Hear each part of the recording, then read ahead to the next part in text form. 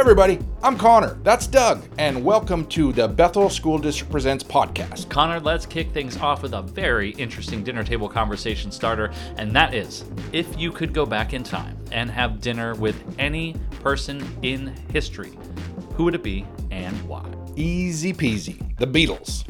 Well, it's easy if you're cheating. That's 4 people, not 1. Okay, Ringo Starr. Ringo's still alive, Connor. That does bring up a good point there, Doug. Maybe I want to have dinner with Ringo in the late 60s in swinging London. Maybe I want to have dinner with Neil Armstrong, which gives me the option of having a meal at his house or maybe eating something on the evening of July 20th, 1969 while we're spinning around the moon. Sipping Tang all the way. I suppose that's true, but let's not get too complicated. You can't go back in time and tell someone something that's going to change the course of history. This is just a dinner to enjoy their company. That makes sense. You also have to take into account where that person is. For example, if you want to have dinner with Justin Bieber, you better be ready for some Canadian cuisine. Poutine!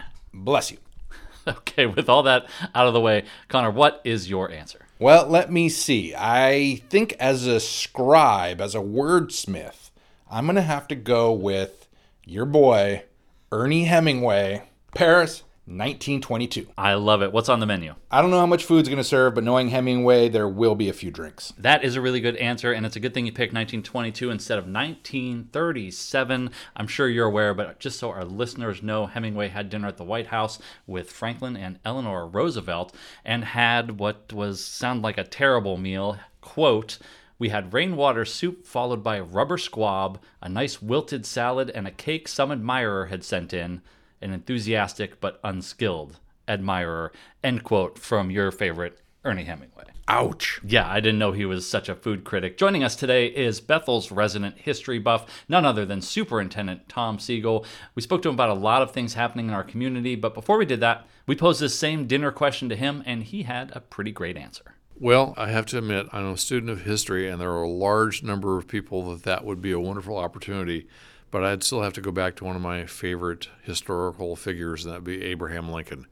The more you read about him, the more you realize how smart he was and how he's portrayed in movies and so on and so forth. Probably doesn't really get through to the extremely complex problems and solutions that he had to fashion. He was one smart individual and balanced a lot of competing issues and still got us through the Civil War, and that was an amazing feat. I'd have to say Abraham Lincoln. That's an excellent answer. Superintendent Tom Seigel, thank you for joining us again today. The Bethel area has been booming with new housing construction lately.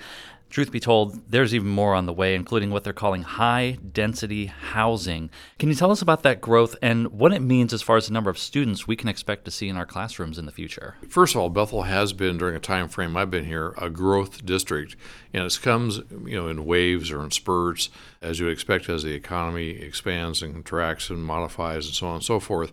But overall, in the 22 years I've been here, the number of people, the residents of the area, have actually been growing at about 1,900, almost 2,000 per year on average. We're going to have a spike. The latest demographic information we have indicates that we're going to have 20,000 more residents in 7 years. In the year 2040, which if I got my math right, is 17 years from now, we're going to have an additional 51,000 new residents. That means we're going to have several thousands of more students. The area has been rezoned by Pierce County. If you take a look at a map, the area north-south along B Street and also east-west along 176th have areas that are now called zoned neighborhood corridors. Those are high-density housing areas. In other words, you're going to have apartments or townhouses, or it's going to be multi-storied housing of some sort or the other, whatever the developers want. And that's where most of the development's going to occur, north and south of 176, several blocks in each direction. Same thing with B Street, basically off of Pacific Avenue to B Street and even further to the east. And so these roads are going to receive tremendous amount of growth. We're going to have more schools. We're going to have more kids. Bottom line is there's going to be a massive growth of residents coming here. And we, as a school district, have to be ready to accommodate them, which does mean we're going to have another bond in order to be able to build several new schools to accommodate these kids that are coming. And bonds are the way that our state does fund new school construction, and so there will be another bond. There's always going to be another bond unless that changes somehow. Now, we just passed a bond in 2019. There has been a lot of construction going on in our district. New Challenger High School, the new Catherine G. Johnson Elementary School, and we were recently at the ribbon cutting for the new Elementary 19 out in the former La Poma Firs golf course. So there's a lot going on here. And construction these days is a little more difficult than it was when we last had a bond, which was in 2006. Talk to us about some of those delays and issues that we're seeing. Well, COVID-19 is the gift that keeps on giving, including in the supply chain that our contractors are reliant upon.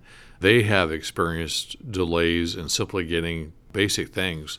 As an example, we're upgrading one of the intersections near Catherine G. Johnson, and even the light poles have been back ordered for over a year. Exactly, and even the new Natchez Trail Elementary, with that 1 month delay that they had before their school started, that part was ordered a year ahead of time. We're doing our due diligence when it comes to planning and forward thinking as much as we can, and we still run into these issues. It's going to be a long-term problem, I think. I agree. I think it's going to take another probably 2 years before the supply chain burbles and bumps and shortages finally work themselves out and into a more normal flow. It's just kind of remarkable these things are going on.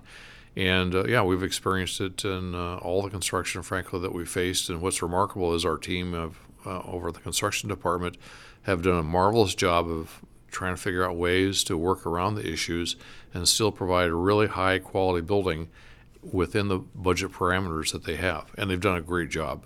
So it's just something beyond their control and something we end up living with. I would like to go back to talk about one other thing, because you talked about bonds. Sure. And I do want to thank the voters who voted for the 2019 bond that allowed us to do the construction that currently is underway and that we will be continuing to work through, because it's a long list of items that needed to be taken care of. One of the issues the state needs to fix is that this state is kind of unique in that it requires 60% of the voters to vote yes before a bond can pass.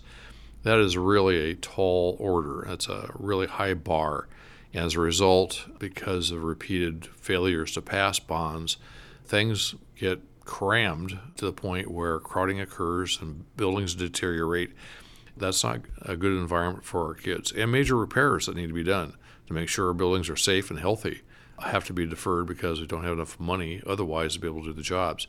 What I'm saying is basically the state legislature needs to allow the voters of the state to decide whether they want to go back to the simple majority, the 50% plus one requirement for bonds. That's the way it was set up back when this state was organized in the original Constitution. And the 60% only occurred as a result of the Depression and World War II, when the locals were afraid that all the new folks coming into the state for the wartime jobs would vote yes for school construction, and then at the end of the war leave the tax bills to the locals. That didn't happen, but we're still suffering as a result of that action taken back in the 1940s. Levies were 60% there for a while too. That changed, but the bonds still remain 60%. And that's a high hurdle for anybody to get over. We were talking about supply chain issues, and we haven't encountered any supply chain issues with the new Bethel High School, but talk about delays. This has been a project that's been going on since 2009 when we first got the land. Talk to us a little bit about that project. People are very interested when we're going to break ground. Give us a little history and tell us where we are now. Well, you're right. It's been a long journey, and if things go well and if we're able to open up on 2026, it will have been a 17-year journey from the time we bought the first piece of property. Right now, we're in the permitting process, which is complex. There are numerous phases. There are a number of steps that have to be taken, a chance for people to comment. The piece of property is complex from the standpoint of the hydrology of the area. It's at the headwaters of a Class 1 federal waterway, Muck Creek, and as a result, there are unique rules that apply. So we've done a very extensive and thorough investigation of the requirements for groundwater in particular, and have employed the most knowledgeable people in the state and probably in the nation to do an analysis of that and provide the solutions to ensure that all standards are met. So we've done our part to make sure that we are good stewards of the land and water in this case, and bring this piece of property online. The game plan is, if permitting allows, we'll have that building open in 2026. If not, it may scoot down a year, but it is still on track. And we've posted online the fly-throughs of the building. There's a lot of the design work is already done. We know what the building will look like. It's going to be awesome. There's going to be room for Pierce College to be in that building, which is good too. And if you're interested in more on what Bethel's doing about college and career readiness, go ahead and listen to last week's show. Now, as we build new schools and plan for future growth, one would assume Pierce County is adding resources to our area. We skated around this a little bit earlier to support all the new folks moving here. You said many times that's not the case. Can you elaborate and give us a little more detail on what is needed in this area that other areas are getting in Pierce County? Basically, we need everything. We don't have our fair share. Just the total number of residents within the boundaries of Bethel School District, over 125,000 people, which is about 13.1% of the county's population. So if you assume that everything were to be parceled out on proportionality, we should be getting 13.1% of the resources. That is not the case. And that's been the way it's been for not as decades, but generations. And then there are other things that are important out there too. Boys and Girls Club, YMCAs, swimming pool. None of those things exist here. And there are numerous other locations for those family and child student support centers, but we don't have them. This is a desert from the standpoint of resources for kids and for families, and frankly, for county-based resources that should exist here. And Bethel has done a lot to help bring those resources here. Our work with community health care at Bethel Middle School and soon at Spanaway Middle School and at Graham Kapowsin High School opening very soon, if not open already by the time this airs, community health care center out there as part of that building. And then we talked about before, Pierce College at 2 of our schools, soon to be 3. A lot of work done by our district to help our families, and that is a really good thing, but we do need more. So let's play a little game, if you will. We're going to paint a mental picture for our listeners. So listeners out there, I want you to think of a dartboard, and we're going to pretend the dartboard is a very circular Pierce County. We're going to put Bethel as the bullseye. So the 13% of Pierce County residents are in the bullseye. Tom, I'm going to give you 251 darts. Those represent the miles of service for Pierce Transit buses in Pierce County. So you're going to throw 251 darts. How many of those darts, representing miles, are going to hit the bullseye here in Bethel? 3. That's it. It's absurd. Less than 1% of the total Pierce Transit routes are in Bethel. There is something called the South Pierce County Multimodal Transportation Study, and the draft indicates that there needs to be a route on 176th, and that should be at least optional or on call for Meridian, Canyon, and 224th, I believe, are the other areas. The fact of the matter is, about a dozen years ago, we actually had bus service out here, and it got cut. But it's time to add the service back on. We have thousands of more residents here than that we had at the time the service was cut. And as I mentioned before, we're going to have 51,000 more people here. And especially on 176, that's a no-brainer. 176 is where the growth is going to occur to a very large extent. There needs to be public transit. Pierce Transit is the provider. They need to add that route back on really soon, in my opinion. Agreed. Now let's face the dartboard one more time. I'm going to give you 171 darts this time. These represent public parks in Pierce County. So how many of these 171 darts hit the bullseye here in Bethel? So the answer is, again, 3. We have 3 regional parks. They're all kind of in the northern tier of the district. You have Sprinker, and then Cross, and then Frontier, and they're all specialty parks. Interestingly, none of them can really be walked to, at least safely. I can't imagine trying to walk to Frontier Park, and even over to Sprinker, you have to run across Pacific Avenue. So these are specialty parks with the ice skating rink or the horse venues or for the county fair, and they're not set up for the average kid in the average family to just have a place to go recreate on the average day that's within walking distance. So, 3 parks out of 171. I can't even think. It's 2% something or other? That's higher math. I'm going to let Conor do that. I'll let him calculate that one too. But the bottom line is we don't have anywhere near the public parks, places for our kids to go play. We do have the playgrounds at our schools, and we offer up all of our ball fields for organizations like Bethel Recreation. But there is a need for Pierce Park and Rec to come and build parks here, and we're willing partners. We have land that we've identified to them that could be used for dual purposes, both for the school district and for the greater community. There's just a huge need out here, and there's virtually nothing provided by Pierce County for adult or student recreation. And Cross Park is one of those newer parks. And also, when we were at the ribbon cutting for Elementary 19, they mentioned there's a lot of green space there that's being built into that area. So there's a park area for the families that live there. And that's going to be a walking school with sidewalks, and that's going to be fantastic. Now, we're not going to throw darts for sidewalks, but about 9% of our roads have sidewalks. I couldn't really figure out how to make that work with the dartboard, but we do have one more dartboard game. I'm going to give you 23 darts. Those represent all the pools in Pierce County, and I'm going to make it a bigger target this time. The whole dartboard is Bethel. So 23 darts.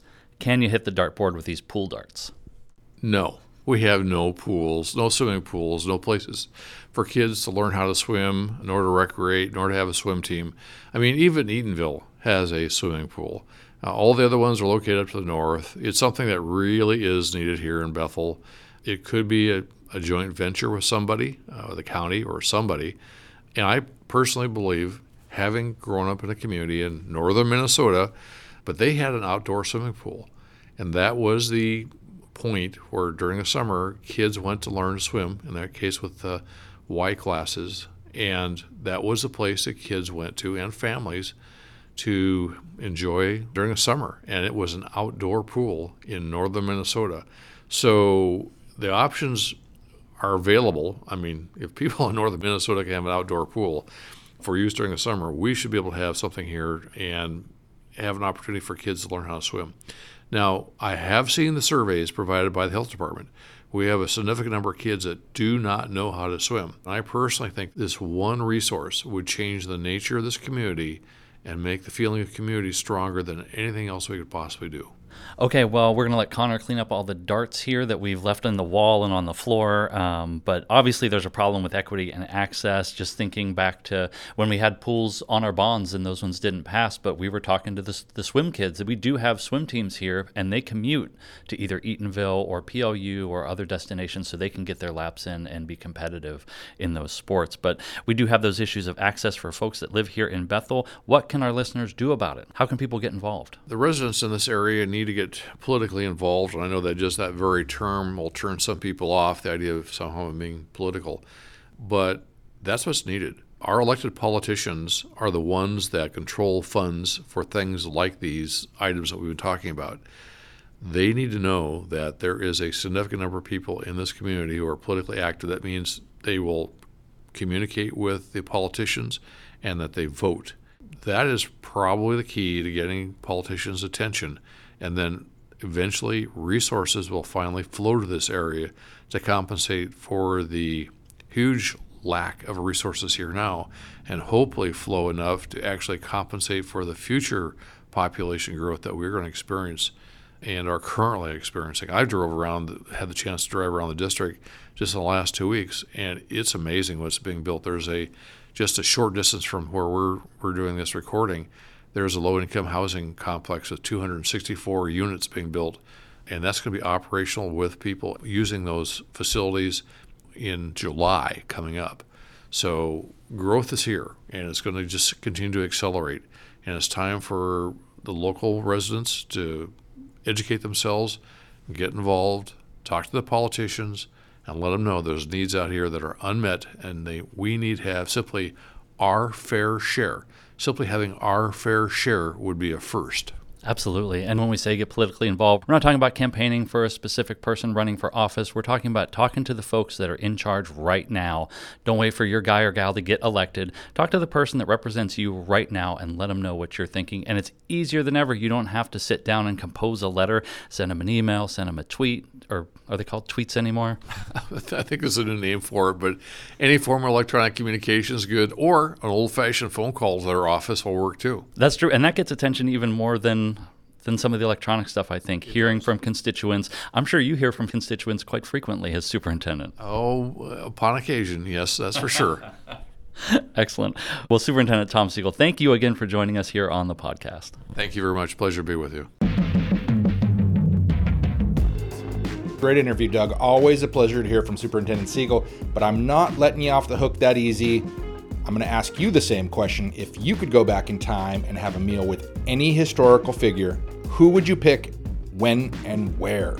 That's an easy one for me. I'd venture back to 1931, Hollywood, California, and I would be at Musso and Frank's Grill with one Charlie Chaplin. In 1931, he had just finished City Lights, which he released as a silent film, even though Hollywood had converted to talking pictures at the time. I would want to talk to him about that big change in his career in film. That's a good answer, Doug. I have to admit, though, I have actually never seen a Charlie Chaplin movie. The only Charlie I recognize is Sheen. Well, when you're done rewatching Hot Shots Part 2 for the 40th time, come see me. I'll lend you some DVDs. It's a DVD. I'm a millennial.